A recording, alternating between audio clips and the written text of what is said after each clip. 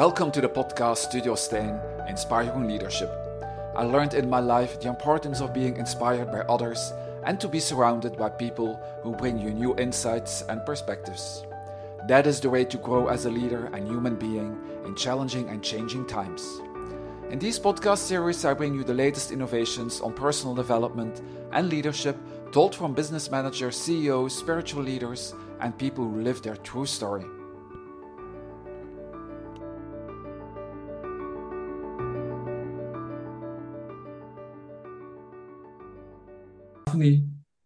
And I am really honored, Marc, to have you here and very excited to hear your story.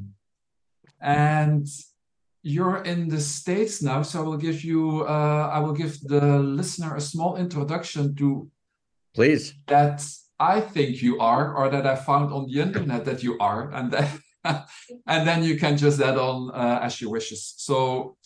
And we also have Krista on board, so just to say hello to Krista.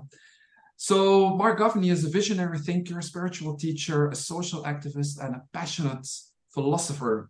He is the author of 10 books, including the award-winning Your Unique Self, The Radical Path to Personal Enlightenment. He holds a doctorate in philosophy from the Oxford University, is a rabbi, and had a talk show on Israeli television. And together with John McKay, CEO of Whole Foods Market, and entrepreneur Kate Maloney, he brings revolutionary ideas on how businesses should and can be meaningful far beyond the individual benefit, but for serving for the better of society and the world. And Marc is known for his rare combination of a brilliant mind and overflowing heart. He is also very funny. You will notice that when we have the talk, we will laugh a lot. So please stay tuned. He is a public intellectual and has been called trailblazing visionary in opening up new possibilities for love, eros, and relationship. And in that regard, he is also the co-founder and president of the Center of Integral Wisdom. And at the end of August, he will be in Belgium leading a retreat called the Iris Mystery School. That is at the end of August, and we will elaborate a little bit more on that later in the podcast. But it sounds already very mysterious to me. So please stay tuned. And today we are talking about love and business, love and leadership, purpose, and the importance of developing yourself as a conscious human being in order to serve others. How does that sound to you, Marc? Is that who you are? Who knows who we are, but that is a one snapshot at a particular time of a particular set of commitments and delights. And I don't think we need to set it all perfectly straight, but there is, let's maybe say it this way. We're at a moment in the world where the world is significantly challenged in a way that it's never been challenged before. As we've created many civilizations.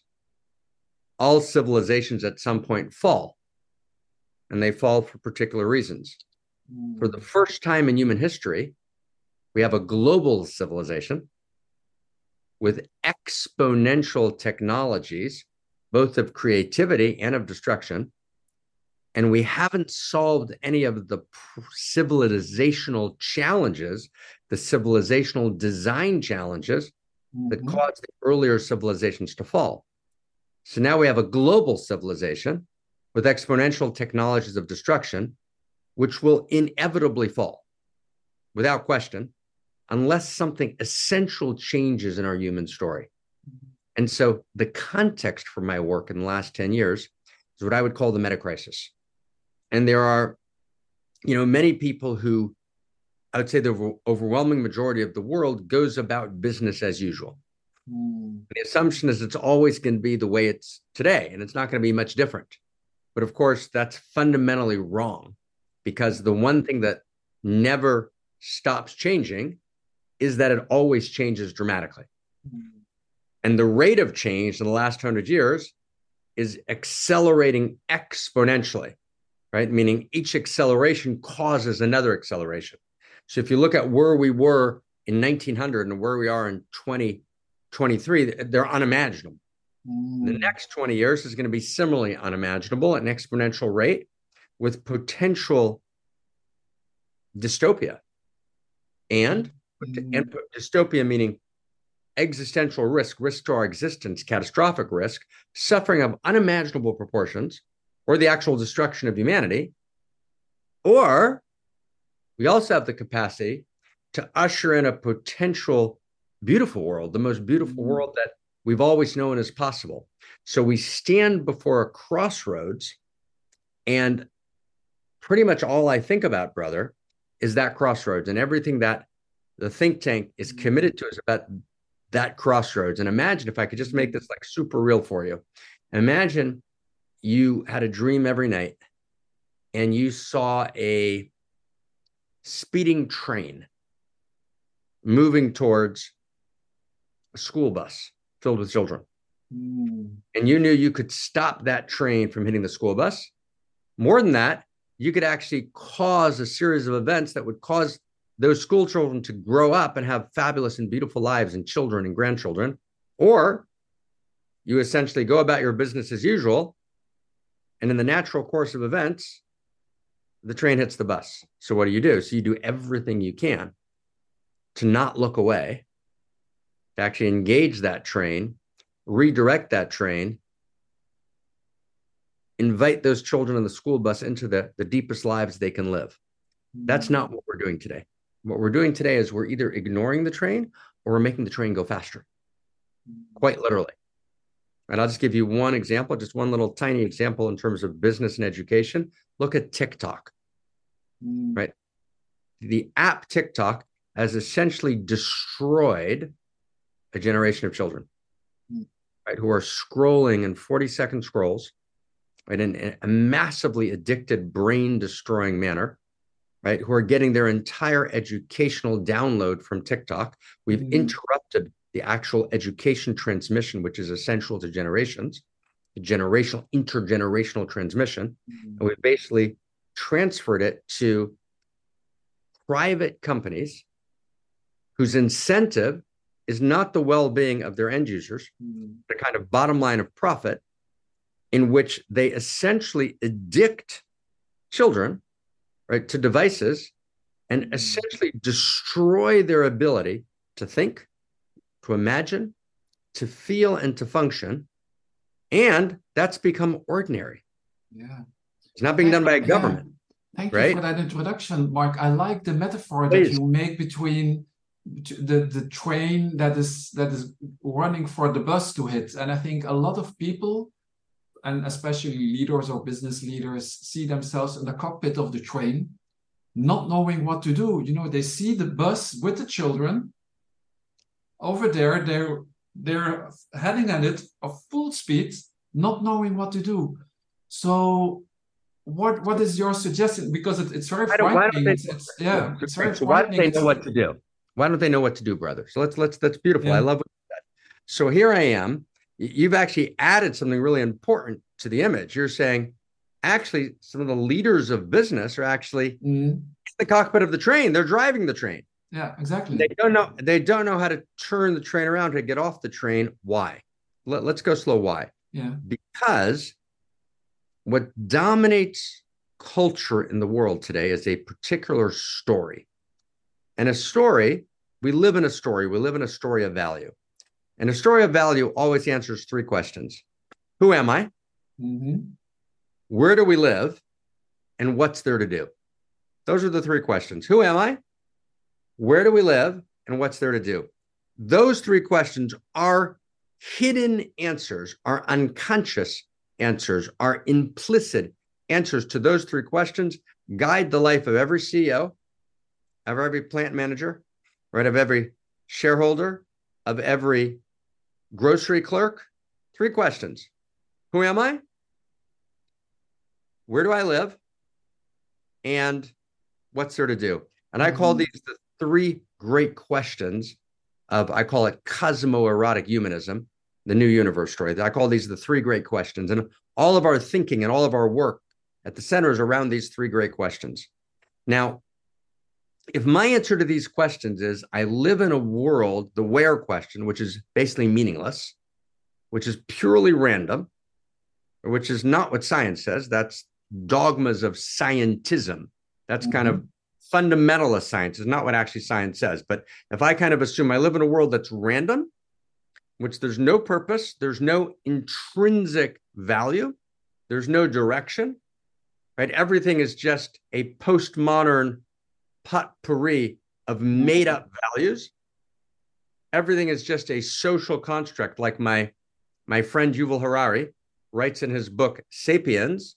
All stories, he says, are made up. All values are fiction, figments of our imagination, social constructs. And Yuval is speaking for classical postmodernity. When Yuval came to Belgium, 5,000 people came, right, of kind of the creme of Belgian society, and they applauded to Yuval saying, right, actually all ethos is basically a figment of our imagination. If you listen carefully, that's what he was saying. That's a problem, right? Why is that? Because ethos is not a figment of our imagination. Ethos is actually real, right? It makes a difference whether you decide to be Mother Teresa or Hitler, right? Makes a difference. Makes a difference whether you're a CEO of a company and basically your story is, I'm living in a world which is ultimately meaningless. I'm in rivalrous conflict, right? I'm in a rivalrous conflict, governed by win-lose metrics, and my job is to win in my success story. So basically what's happened is every individual executive says, I'm in my success story. Yes. I only see what's right in front of me. I don't consider the whole. I consider my win-lose metrics, right, with the other people I'm competing against. And so that happens within the company. The companies compete against each other. The divisions in the company compete against each other. The employees in each division compete against each other. The nations compete against each other. The states compete against each other. The separate parts of myself compete against each other. The family members compete against each other. So you basically have win, lose, all the way up and all the way down. And that actually defines business today. That's a tragedy. And so what we need to do is we need to re-envision business. And John wrote a book, John Mackey, who you mentioned, called Conscious Capitalism, which is one part. It's one piece of the story of re-envisioning business as having a different answer to these questions. Who am I? I'm not just a material, meaningless, separate self competing to win a little bit more of the pie.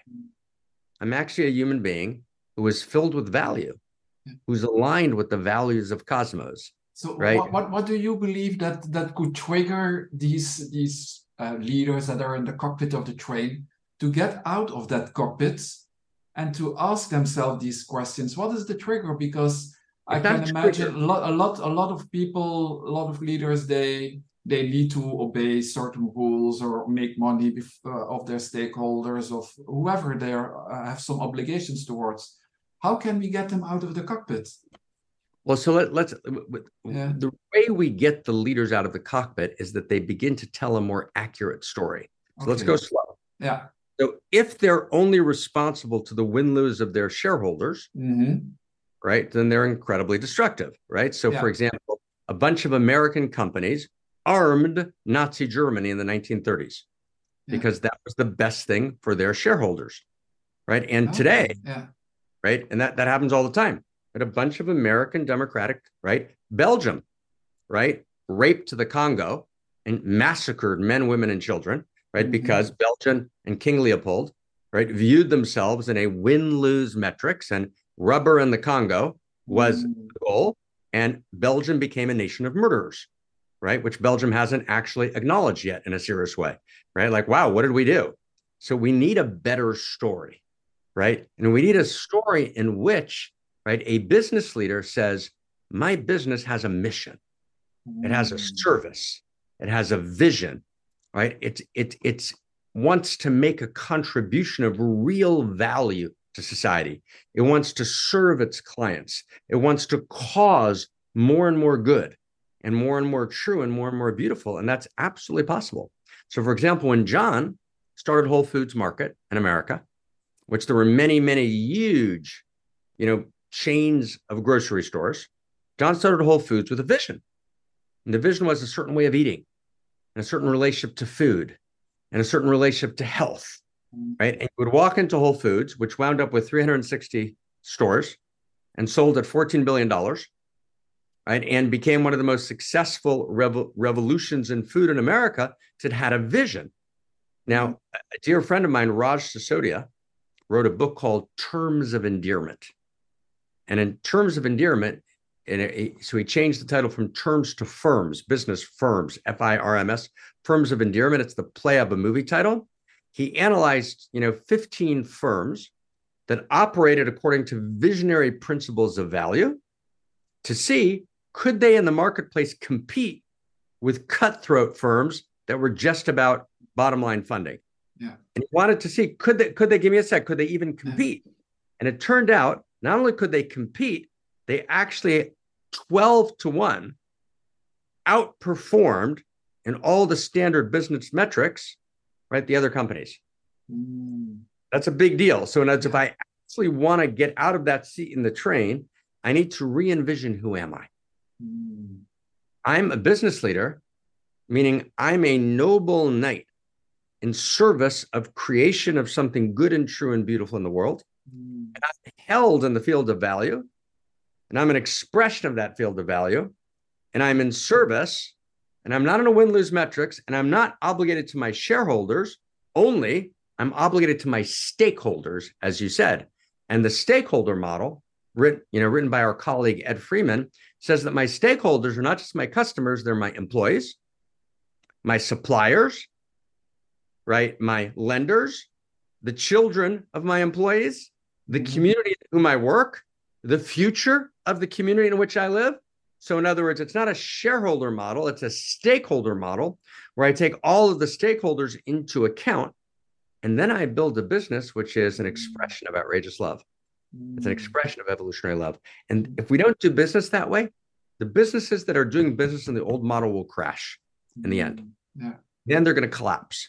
I love that idea, Mark, when you describe, okay, you should come up with a vision, or the leader should come up with a vision that is in a much broader context than it is today. And I think you call it also the mental concept.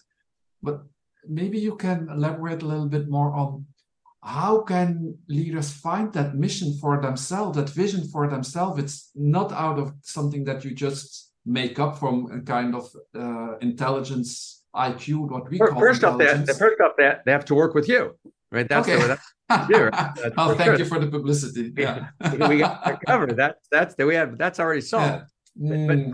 And that's of course true. That's part of what you do. That's part of that. Yeah, exactly. Yeah, right, which is beautiful.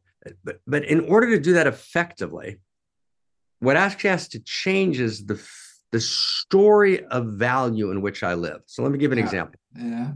We're in the medieval pre-modern world before the Renaissance. Everyone's living inside of a specific story of value. And in that value, the king or queen are the only people with real rights. There's not universal human rights. My religion is the best religion and needs to dominate your religion. Capital belongs only to the king and can't be reinvested in enterprise, right? There's a story in which we live. What modernity did was told a new story. A new story about capital, told a new story about the divine, told a new story about what it means to be a man and a woman, told a new story of sexuality, told a new story of desire, told a new story of innovation and creativity. So what happened is, from the Renaissance on, we began to live inside of a new story. And that changed the way we did business. Now, to the extent that we were living inside of a great new story, we got far more creative. And we created all of the great dignities of the modern world. But to the extent that we got the story wrong, we also created the disasters of modernity. So the way to change society and to change the way business leaders enact business is not to go wag your finger, and it's not even to regulate. It's not even regulation exactly. It's to change the story from within which the business leader is creating their life and their business. It's got to change that story. Now you might say, how do you do that? Yeah. That's exactly what modernity was. Modernity was a change of story. So we're at a new point now where we need to change the story within which Business leaders create businesses. And let me give you an exact example. Okay. I'm going to get really precise. So in the high-tech world, which is creating social media, which is the first wave of AI. Social media is essentially the first wave of artificial intelligence. That's what it is. It's machine-driven algorithmic intelligence, right? Which drives the entire social media system. So the story that social media is living in is that there's no intrinsic value to human personhood.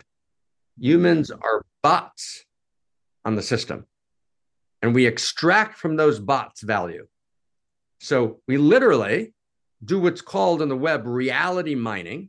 So when you're on the web and you're scrolling, you're looking at the screen, but the screen's actually looking at you. And it's actually following exactly everything you do on the web. When I say everything you do on the web, I don't mean what pornography you watch. That's not interesting. It means how long your mouse hovers before you click. What's the pattern and order of your typing, right? What is the different sequences to which you respond? And machine intelligence gathers all the information about you and then puts it through algorithmic patterns of analysis to develop a personality profile, which tells the machine intelligence how to get you to do things. This is all without you being aware that it's happening, right? That's a big deal, right? And so intelligence has the ability to actually affect your action directly and to nudge and move you into taking actions and to thinking in particular ways, in particular political ways, particular social ways, without you even knowing that it happened. And they've so convinced you that actually, if you don't have your phone, you feel like you're naked. Like, where's my phone? Who convinced you of that? How did that happen that you don't feel like a human being without this phone? Who did that? So that was done intentionally. It's not an accident. And that wasn't true 15 years ago, but there was an intention by the techplex to persuade you that you're fucked up, pardon the expression, if you don't have your phone with you, you can't breathe. And that's actually true. They've succeeded. Now, what's the story that's happening within? That the human being doesn't have intrinsic value, and that we play to the lowest common denominator of the human being, not to the highest common denominator, right? And that the human being can and should be manipulated in order to extract value from the human being, and their attention should be hijacked, and all of that. That's based on a story that they're holding about who the human being is and what the world's like. So you got to change that story, my friend. The story is not true. So what is the human being for you, Marc? What is it? It's not what the human being is for me, right? So, and again, what's your story on No, I get the question. It's a great question, brother. I want to just get it more. You're fantastic. You're awesome, right? And I want to work with you as a business leader. So I'm going to push back not on you, friend, but just on the way we think about things. Yeah. People think that's Marc's story. I don't care what Marc's story is. The question is, what's the best story that all of the data and information that we can gather from the ancient world, the modern world, and the postmodern world, if we integrate all that information and we bring it together in a new story that brings all the information to bear, what's the most accurate story we can tell about who the human being is? That's interesting. Yeah, right? It is. Yeah. What's Marc's story? Who cares? Right? But what's the most accurate story we have of what a human being is based on integrating all the schools of psychology and everything we know about molecular biology and everything we know about anthropology and everything we know about economics and everything we know about the great traditions? We integrate all that. What comes out? That's a great question. So I can answer that question. That's much. I was just going to ask you. I suppose you have a suggestion. That's awesome, right? Yeah. So what is that? What is the well, I suppose we'll come to the subject of the integral wisdom now. If you integrate all this knowledge and wisdom, what did you learn from it? Yeah, totally. Let's just stay with your question. So, who is the human being, based on bringing together all of those streams of wisdom in a new, simple story? Okay, so let's see if we can do this. Let's say let's say what, 4:49 my time in America. See if we can do this in 2 minutes. 2 minutes, fair? Okay, yeah, fair. Let's do it. Yeah. We can get a drum roll. Drum roll. Okay, so 2 minutes. Okay, yeah. Let's try and summarize in 2 minutes, like all of the wisdom, past, present, of the world and all its different dimensions. We can summarize it clearly. So, who are you? That's the question. Who are you? So you are an irreducibly unique expression. You're an irreducibly unique expression of the love intelligence and love beauty and love desire of all that is, that lives in you, as you, and through you. That never was, is, or will be ever again other than through you. And as such, my friend, you have a unique perspective, and a unique gift, and a unique quality of intimacy that never was, is, or will be ever again in the world.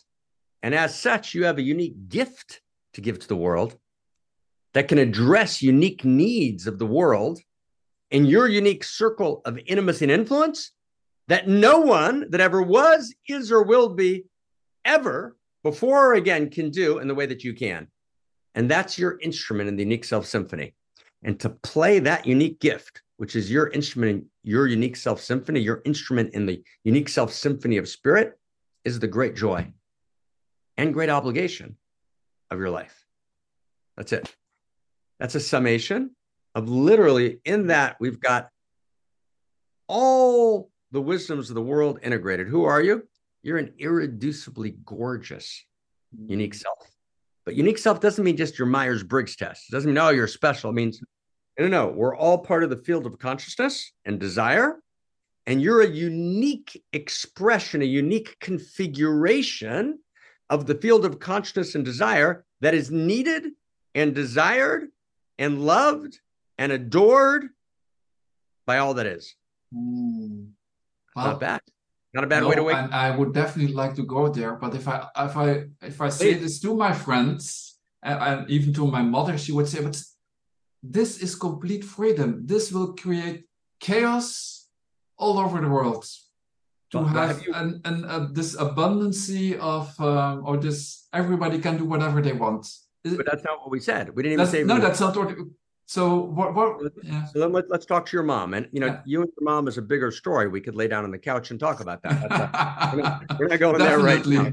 That's a big question, right? Right. There's an old joke. Mr. and Mrs. Goldstein announced the birth of their son, Dr. Goldstein. Right. So in other words, the mothers and parents, that's a whole complicated story. But so we'll leave your mother out of it for 1 second, with all due respect. Yeah. Right. But really, this is the exact opposite of you can do whatever you want. Yeah. In other words, actually, I'm more responsible than I ever was, because what holds me responsible is not something that somebody out there said and imposed on me. Mm-hmm. What holds me responsible is the unique gift, my unique character, my unique capacity that no one has other than me. So it's not my job to live in Belgium and to run a podcast and to go to Iceland to give a seminar, right? And to, work with business leaders in Belgium. Not my job. That's not my unique story. It's not my life. It's yours. So I get to be excited about your life.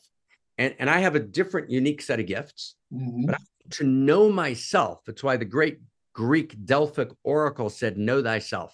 And know thyself means know your unique gifts, know your unique devotion, know your unique heart, and let your unique heart be your guide, but not just your guide. Your unique heart creates, and this is for mom. Mom, ready? This is for mom. Unique heart creates your unique obligation. Right? So I'm uniquely obligated, but not because somebody out there said, but because my own unique gift and my own unique life creates a unique capacity that no one has but me to serve. That's my unique obligation. That's a big deal, right? That can be very frightening for a lot of people. That can be very... Even for me, I wouldn't say, even for me. I would say like this. To basically live in a world in which you're told this is what you must do, in the end, you throw it off, right? In the end, you have to find your own unique heart and do the work to know what your unique heart is and respond to the call of your unique heart. But that's not do anything you want. It's quite the opposite. Now, more responsible than you ever were before. And everyone kind of knows that they have a unique gift. And everyone kind of knows that there's something that they need to do, which is more than just paying the mortgage? Right? Why am I here? What's my unique gift? Right? What's my unique responsibility? And that's where my unique joy comes from. And the reason we live in a world in which we have more mental breakdown, more depression, more opioids, right? More just tragic malaise, right? The sense of like, what am I doing here? What's this about? This kind of self-loathing, right? This kind of, right, is because people have lost the sense that they're needed in the world, that what they do matters, that what they do is needed, right? And so we need to return to not a lower level of responsibility in business and in life, but a much higher sense of responsibility. But it comes from not because the church told you or the government told you, although the church and government, of course, have their place, but because your own deepest knowing of yourself said, I want to serve. I want to give. Yeah. You know what comes up, Mark, now is like, this sounds for me like the ultimate idea or form of self-love.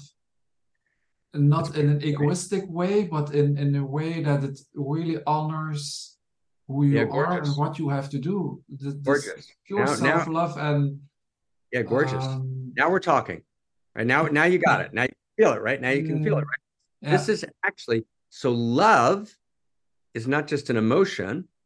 Love is a perception. Yeah. Love you means I see you. But it's not just a perception of like, you've got great eyes, although you do have great eyes, right? But it's not just great eyes, right? Love is a perception of your unique gift, your unique self. Love is a unique self-perception.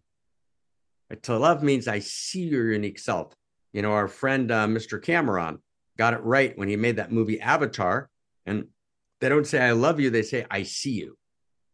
Right? I see it. In a way I can see myself. I can finally see myself. Self-love. So love is a unique self-perception. Love means I see your unique self.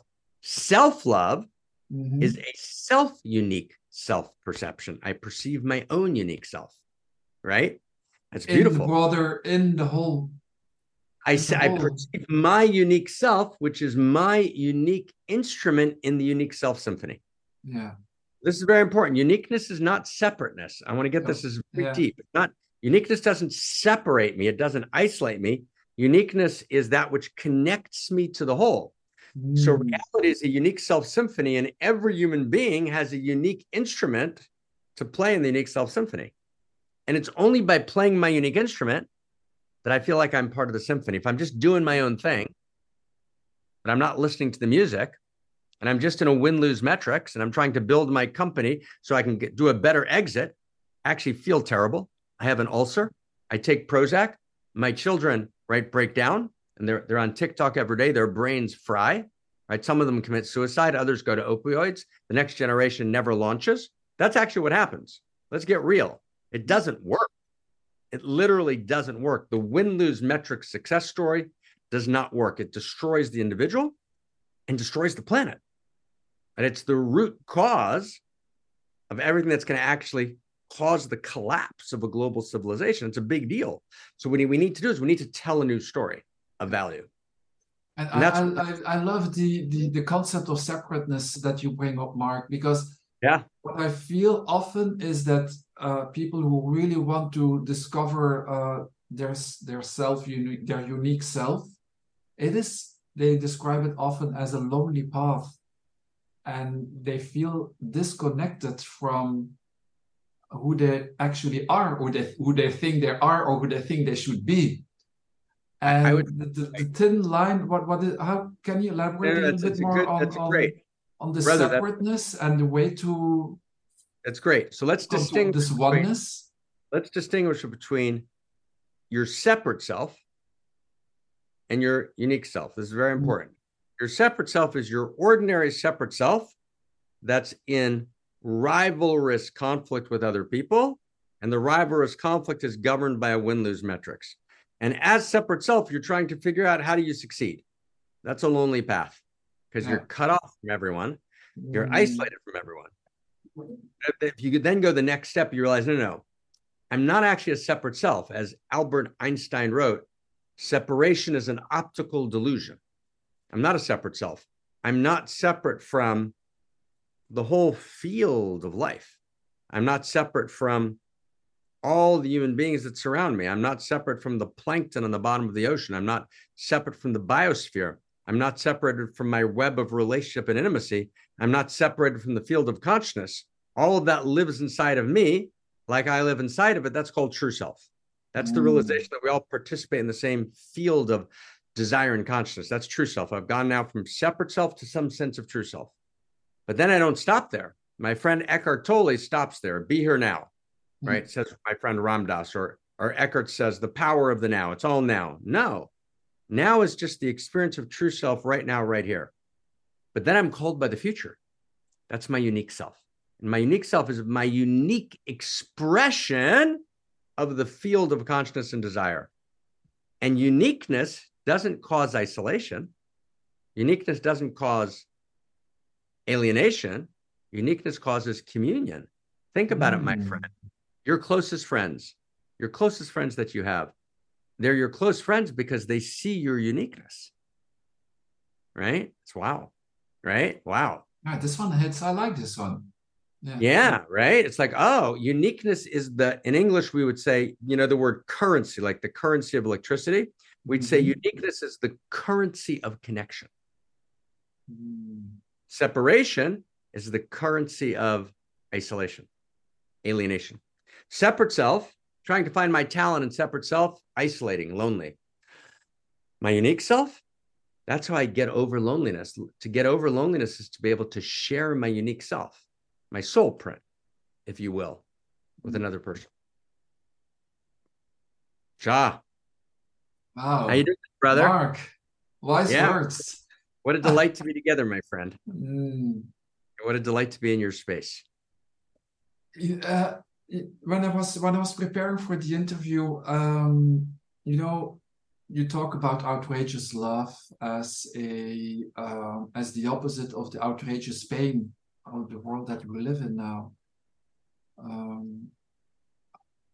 How would you describe this outrageous love in connection to the unique self that we just shared? Right. Great. That's a great question. Because how do you define that, and how important is it to discover it and to use it? How can one use it in business and in their leadership, in your leadership? Great, my friend. That's great. Great. I love the inquiry, the question. Let's say it like this. The sentence that we often say that we can all feel in our body is we live in a world of outrageous pain. And the only response to outrageous pain is outrageous love. Right? And what do we mean? Outrageous pain is clear, right? Wherever we look in the world, we see beauty. We live in a world of outrageous beauty. We also see pain. We see brokenness, right? We see hurt. We see violence, right? We see depression. We see breakdown. So those are both true. The only response to outrageous pain is outrageous love. So what does that mean? So outrageous love is different than ordinary love. Ordinary love is the experience of a separate self-human being in rivalrous conflict, in this win-lose metrics, trying to use love to get some security, to get some status, to get some recognition. So that's using the experience of love to serve my very real and true need for status, recognition, security, comfort. That's okay. It's not a bad thing. It's something that we all do in different points in our lives. And it's totally okay, but it doesn't take us home. It gives us the experience of being alive. Outrageous love is not a mere human strategy. Outrageous love is the heart of existence itself. Outrageous love is, as Dante wrote, the love that moves the sun and other stars. Outrageous love is what moves subatomic particles to become an atom, and atoms to become a molecule, and molecules to become a macromolecule, and macromolecules to deepen their intimacy and come alive as a cell, and a cell to become a multi-cell, prokaryotes become eukaryotes, and on up the evolutionary chain. It's what drives the entire process is eros, this love that moves reality towards ever deeper contact and ever larger wholeness. Now, when I realize that eros that drives all of reality lives uniquely in me, that's outrageous love. Outrageous love is the realization that the eros that moves all of reality lives uniquely in me, in thee, in Krishna. That's outrageous love. Now, when you access that quality of outrageous love, it's not limited to your body, heart, mind. It's actually the entire field awake and alive in you. You're part of an intimate universe, right? A cosmo-erotic universe that literally lives awake inside of you. And it's actually eros all the way up and all the way down the evolutionary chain. You actually realize reality is eros. The eros that moves in me is an expression of the field of reality. That's what it means to be outrageous love. So just to be clear, Marc, you speak about outrageous love and eros. Is eros the energy that comes or that drives the outrageous love, or is it vice versa? Eros and outrageous love. What is Same your word? Same word. Eros and outrageous love mean the same thing. Eros and outrageous love means the love that's the heart of existence itself. So eros and outrageous love are the same word. They mean the same thing. They're just different ways, different languages to describe the same phenomena. But when I realize that outrageous love lives in me uniquely, I become alive, right? I become delighted. My life is worthwhile by itself. And when people fall in love, like there's an enormously elated, ecstatic feeling. That's the quality of outrageous love. That's what outrageous love feels like. And it's outrageous love is not to get somewhere. It's the value itself. Yeah. You're not like, oh, this is great because now I'm going to get there. No. This is great by itself. When I feel outrageous love moving through me, it's not in order to get somewhere. I've already arrived. Wow. Is that what you would call, or what some call the bliss moment, or bliss? Is there a state of bliss, being in a state of bliss, of holiness? No, it's not that. Is that. Something different? No, it's not that. Because outrageous love is sometimes agonizing, sometimes painful, and it's filled with holy and broken hallelujahs, right? And it's about real life lived, and it's about all the broken vessels and all the broken hearts, right? And all of the poignancy and all of the promise and all of the pain, and nothing's left out of outrageous love. And a bliss moment is a kind of a new age adoption of this idea of bliss as the kind of ultimate goal. Now, there are moments of ecstatic delight, but even ecstatic delight isn't only bliss. Even ecstasy is not bliss. Ecstasy also has ecstatic urgency. So, for example, in sexuality, as I come close to someone, right, I'm ecstatic, but I'm also urgent. There's an urgency moving in me. It's not quite bliss, right? Bliss is just one taste among many. One taste, and when we idealize bliss, right, we do ourselves a great disservice. Bliss is one taste. It's a beautiful taste, but it's far from the fullness of life. And outrageous love is the holy and broken hallelujah. Right, like that. Beautiful.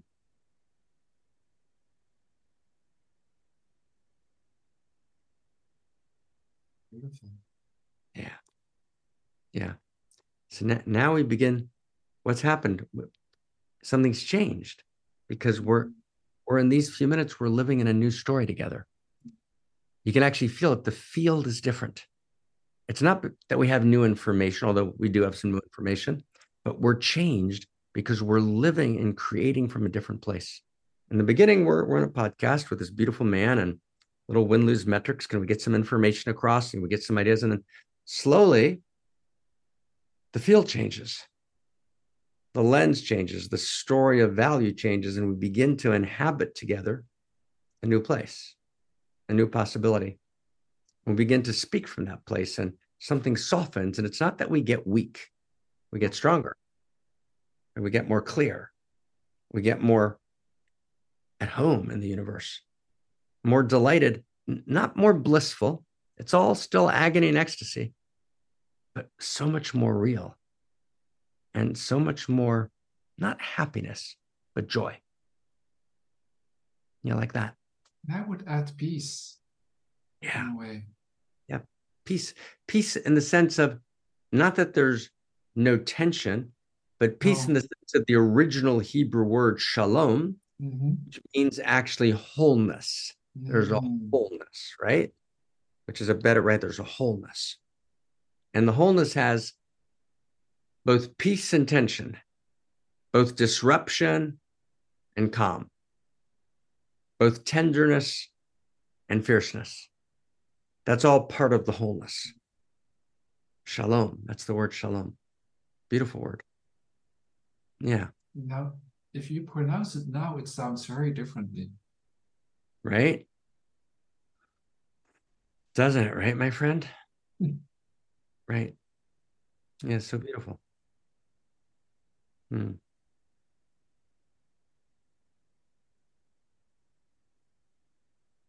Is it once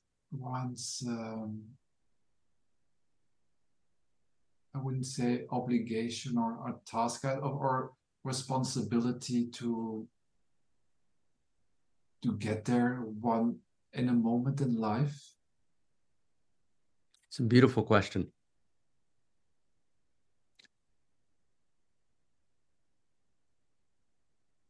We are responsible to be who we are. That's the greatest responsibility in the world. To be who we are, to realize our true nature. I mean, that's the only thing we're responsible for. To make us responsible for anything else would be cruel, right? We're responsible to be who we are, and who we are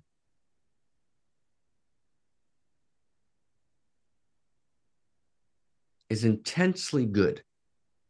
We're intensely good beings wanting to serve and wanting to create joy and meaning and depth. Now, but this is very important. We're not naturally good, though. We're inherently good. Inherently means intrinsically good. But we're not naturally good. We have to train our goodness. We have to cultivate our goodness. Just like the musical ability lives in the musician, but the musician cultivates, trains until we can play the music of reality. So goodness is music. We have to learn the notes. We have to learn to play. We have to move from noise to music. But the music lives within us. And if it didn't live within us, literally, we could never learn music. The same way we could never do mathematics and be great physicists if the mathematics didn't live within us. So goodness is our nature. Goodness is who we are. But just like we train mathematics and just like we train music, we train for goodness. That's beautiful. Yeah. And it sounds in a way so easy, yet so difficult at the same time. Yeah, it's so simple. It's not first simplicity. No. It's second simplicity, I call it. It's the simplicity after complexity. It's after you've done all of the complexity. Oh, okay, that's clear, right? Like that. Well, I suppose, Marc, that to train our goodness and to practice it,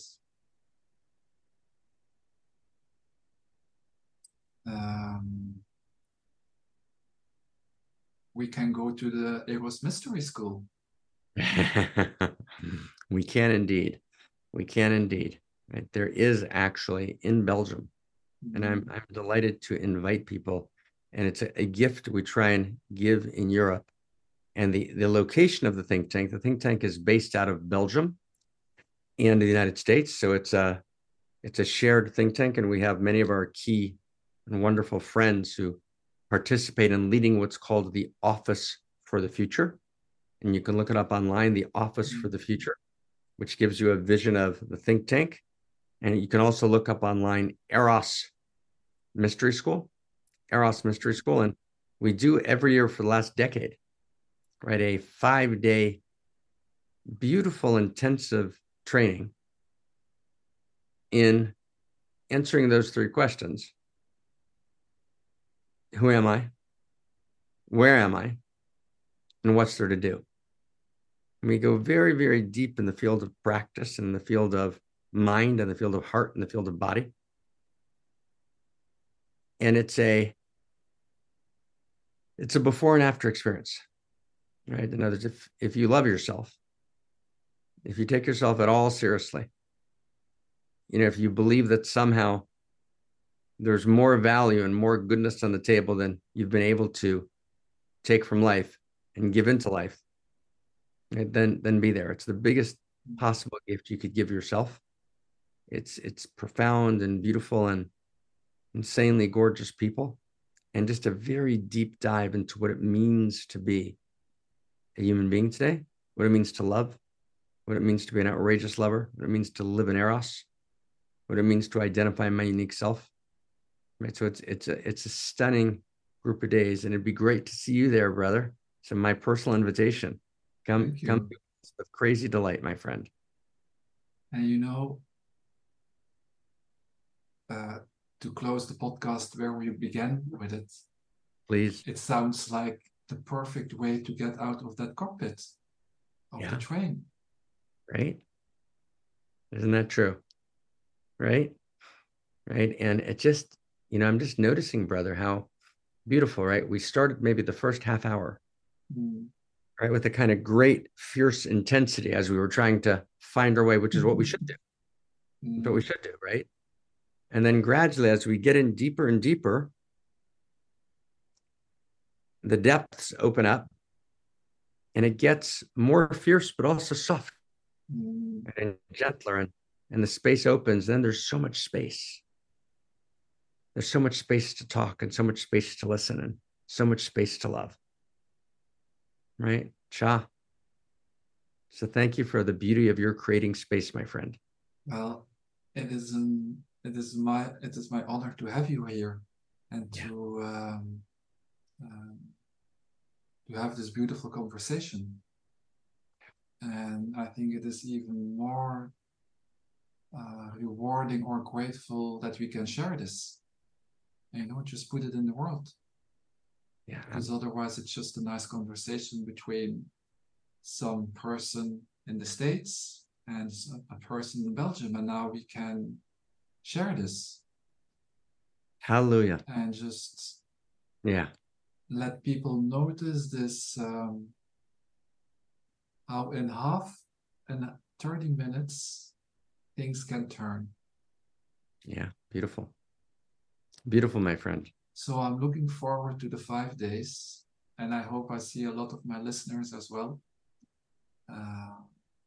to experience this even more deeper and a profounder way. Let it be so. Can't wait. Thank you for this introduction. Cha! Thank you, brother. Wonderful. Thank you.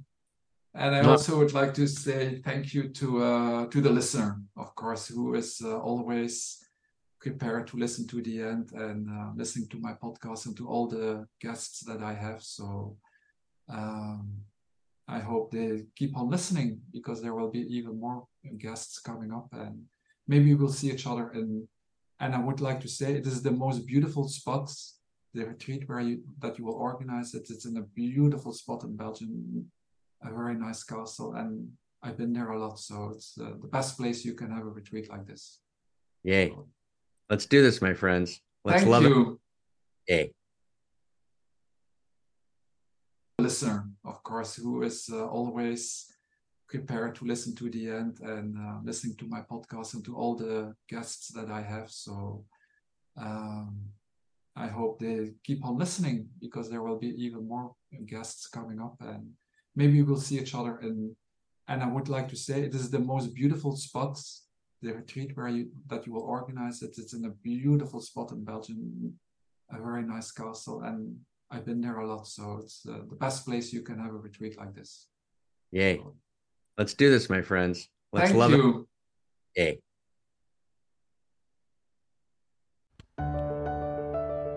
Thank you very much for listening to Studio Steen. If you want more inspiration, just go to my website studiosteen.com or go to the Spotify website, iTunes on inspirational leadership. You can also share this podcast with others who might benefit from listening to these inspirational talks. Thank you very much, great people.